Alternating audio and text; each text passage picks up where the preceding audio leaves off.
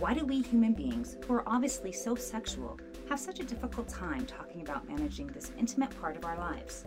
We talk about managing our money, we manage our careers, our diets, and even our stock portfolios. Yet, when it comes right down to it, we really don't know how to talk about managing our sexuality, and certainly don't know how to talk about doing it intelligently. Hey, Jackie. Hey. So what do you want to talk about today? So I just read this book that is being made into a miniseries. Well, it's made for Hulu, called The Handmaid's Tale. Yeah. And it's terrifying. Yes. It's terrifying. And so I would like to talk to you about that book. I feel guilty because I think I'm the one who suggested that book. You did. You did. All right. So it is terrifying. Yeah. And so for people in the audience who are wondering why on a show about sexuality we're going to talk about this book, The Handmaid's Tale, why are we talking about this book? Yeah, well, you brought it up. I know. But you told me to read it. Yeah, I did. And, you know, at the risk of kind of maybe getting the cart ahead of the horse, for me, I've always liked science fiction. I've always liked reading about some kind of future alternative reality that I hope is alternative and not what we're headed toward. Just to let the imagination kind of freewheel. But this book for me was really less science fiction like and more in the horror genre. And the reason was because of the sexual component. Well, and that's one of the things is, you know, I watch zombie, you know, apocalyptic movies and shows with my kids all the time, and those aren't scary. Mm-mm. Yeah, I feel the same way. This one I feel like is scary because it could happen. Well, and she was brilliant. Margaret Atwood was brilliant in that she borrowed, in her recent New York Times article, she laid these rules on herself that she wasn't going to use anything in our book that hadn't happened already in human history, and there would be no technology that didn't already exist. And so it's very believable on that level. And then the nightmare begins, right? So for people who aren't familiar with the story, I guess a broad overview of it is kind of what would happen if the religious right took over the United States of America. This is here. And our country became balkanized into smaller groups. But it was a theocracy. Right. Kind of a la Iran right now. But and the Ayatollah is only Christian. Under a Christian theocracy. And what would that be like? And what that would be like, at least what I got out of this, that the goal is to control women, is kind of what I took out of it. Is well, that's so like you, Jackie. It's always about you and the women. It is. But you know, for me, again, although that was a central theme because the story is told from the first person of the main character is a woman, and it's certainly about her and about and the horror of what women went through. But it's a little bit like, you know, this conversation is starting off a little bit like my conversations with my wife about the horror of harem culture in Turkey during the Ottoman Empire. And it was pretty horrible for the women who were in the harem. But the harem, I reminded her, was also guarded by slaves who were men who'd been castrated. And that wasn't such a picnic either because they weren't getting a lot of volunteers for that. Right. So I guess what happens in the book is that everyone is assigned a role. Right. And there are male roles and there are female roles. And never the twain shall meet. Right. So the women are a wife, a baby maker, a cook, a housekeeper, a prostitute. Right. It's it's just as you go through the list, it's just pretty grim and horrifying. And you know, for me as a male, just the book again brings up shadows of, well, I suppose anybody's failed marriage. I was thinking of my own, but you know, one of the things about any failed marriage is that looking back on it, one can see there were vast expanses of loneliness. And how can that be any different in a future like the one Margaret Atwood talks about, where men and women aren't equals anymore? And to have real companionship, you have to build a man would have to build some sort of Frankenstein version of a woman where he's got the official wife at home along with the official baby maker, along with the prostitute that he parties with. And hopefully if you put them all together, then he can actually have some semblance of one normal relationship that he would have with an equal. So is that why it's so interesting you say that? Because you're helping me see this in a different way. So do you think... That's what happens when we men and women talk, when right? we talk. Do you think that that's why the rulers of this society did that? Because by keeping the women's roles separate, then he doesn't... And obviously there's only one type of man who is allowed this. The others, to your point, are also servants. Right, only the rich and powerful. Only the rich and powerful. But so that the woman, even his wife, is not his equal. Right. Right? Because she cannot... She doesn't want this either. I mean, it's not like she wanted to have the baby maker brought into her home and she didn't want to preside over her husband's copulating with this woman, and she didn't want, all the rest of it. She probably wanted the things every other human being wants, domesticity and quiet and serenity and love and happiness. And that wasn't, in none of the renderings of this, the book itself, and in all of the movie and now the series, there's never a version where the wife is just perfectly content with all of this. It's a nightmare for everyone, except that one guy. Except for the one guy. Yeah. So, but that's interesting about by keeping the women separate, nobody gets to be an equal. Right. To a man.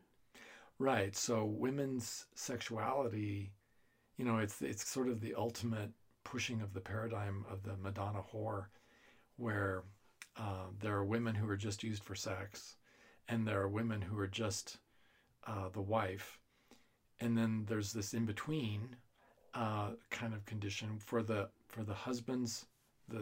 As the story is related, the environment has gotten so toxic and things are so bad that the leadership, the cadre of leadership, is growing rather thin because of failure to reproduce, and so they bring in the handmaids to have baby makers to.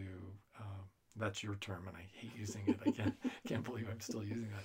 But they bring in a handmaiden, sort of like an Old Testament story, to bear babies that will be the offspring of this couple, this married couple. It's like surrogate babies at the point of a gun. That's kind of what it is. Well, kind of. And now you've got my brain going a lot of different directions. One of the things that I think is interesting in this, that if the handmaiden can't reproduce within a certain amount of time, she's banished to the Neverland because it must be her fault. Right. And it's pretty clear that it's the men's fault. I mean, if we're going to lay blame. Well, absolutely, because even in the book, they do have the technology to know whether or not sperm is vital or not. Right. And there is a fair amount of drama over the ability over whether or not the main character is going to get pregnant or not. But the blaming of the woman for the lack of fertility, again, right out of the Bible. The Old Testament was full of stories like this where the woman who couldn't bear children had to carry shame throughout her life. And many of the stories of redemption are where God brings a miracle and she's able to conceive a child in her older years. So you have this story of Abraham and Sarah, and Sarah's quite old and she's having children. She has a child in her advanced old age, and it's a miracle, but her shame is taken away because of that. So the other thing that I think is interesting is, for a book that's really a lot about sexuality, there's not a lot of sex in it. No. Sexuality is so big, we don't need to talk about intercourse. Most people have that part figured out. There's an in and out in a well-lubricated canal. So we've kind of got that part figured out. But the sexuality part of it, it's huge in this book. But the sex part, I think, is really interesting because it's very intentionally not enjoyable. Right. Well, there's a point in the book where she does have an enjoyable experience, but I don't want to give away I know. We'll anything have to in do a this. spoiler alert at the Yeah, beginning of this. we don't want to do that, but I don't want to spoil it for anyone. But because the book is not a dismal, horrible ending kind of book that's going to make you just feel bad when you finish on the last page, but the future that the writer portrays is very dismal and it's horrifying. And what I find intriguing about it is how unusual Margaret Atwood's work is, in that she uses the absence of love from sexuality to make the future look so horrifying for us. That's such an interesting, yes, separating sex from love, which again was very intentional by the rulers in this land, separating, which they didn't. Was it Brave New World? Yes, in Brave New World. In Brave New World. In Brave New World, though, it's all mechanistic, right? And so it's sperm in petri dishes with eggs. Test tube babies. Yes, it's all mechanical, and this is much more personal. It's so intimate and so personal and so horrifying because of that. And I think that for me is the key, is that as bad as politics can get, let's say in Nazi Germany, as horrifying as it is to think about, the millions of people who died, and including in the concentration camps, the Jews, the gypsies, the homosexuals, Margaret Atwood's book is particularly horrifying to me in that she envisions this future where our sexuality is, in a sense, used against us, and our sexuality we're victimized by our sexuality to such an extreme level, and we are preyed upon because of our sexuality constantly, and it's just because it's such a personal part of who we are. To be killed in a political pogrom is one thing, but to be persecuted so sexually is utterly horrifying to me, because it's such an intimate persecution. Right, and I think if I'm remembering correctly, like gay people, anybody who doesn't fit, they're banished, right? Well, or worse. Because homosexuality and even masturbation are punished terribly. So it's pretty horrifying, because it's all geared up around the maximum production of more human offspring. And anything that would get in the way of that is evil, and anything that would bring you sexual pleasure is evil. Really, any kind of pleasure. Right. Well, yeah. Although I suppose it is a pleasureless, joyless existence that they live. I think if there were points in the book where individuals take pleasure in the horror that is before them, and that is acceptable. Right. So if you and I can't think of anything more perverse, and believe me, I've worked with a lot of interesting perversions, and I promise not to talk about anybody I know personally, but I just can't think of anything more systematically perverse than the picture Margaret Atwood paints in her book. And again, though, the part of it that's so bad, it's not monsters jumping out at you. It's not people with knives hiding behind the door, scaring the bejesus out of you. It's the banal normalcy of these people's everyday life, what they have to put up with and what they're made to endure.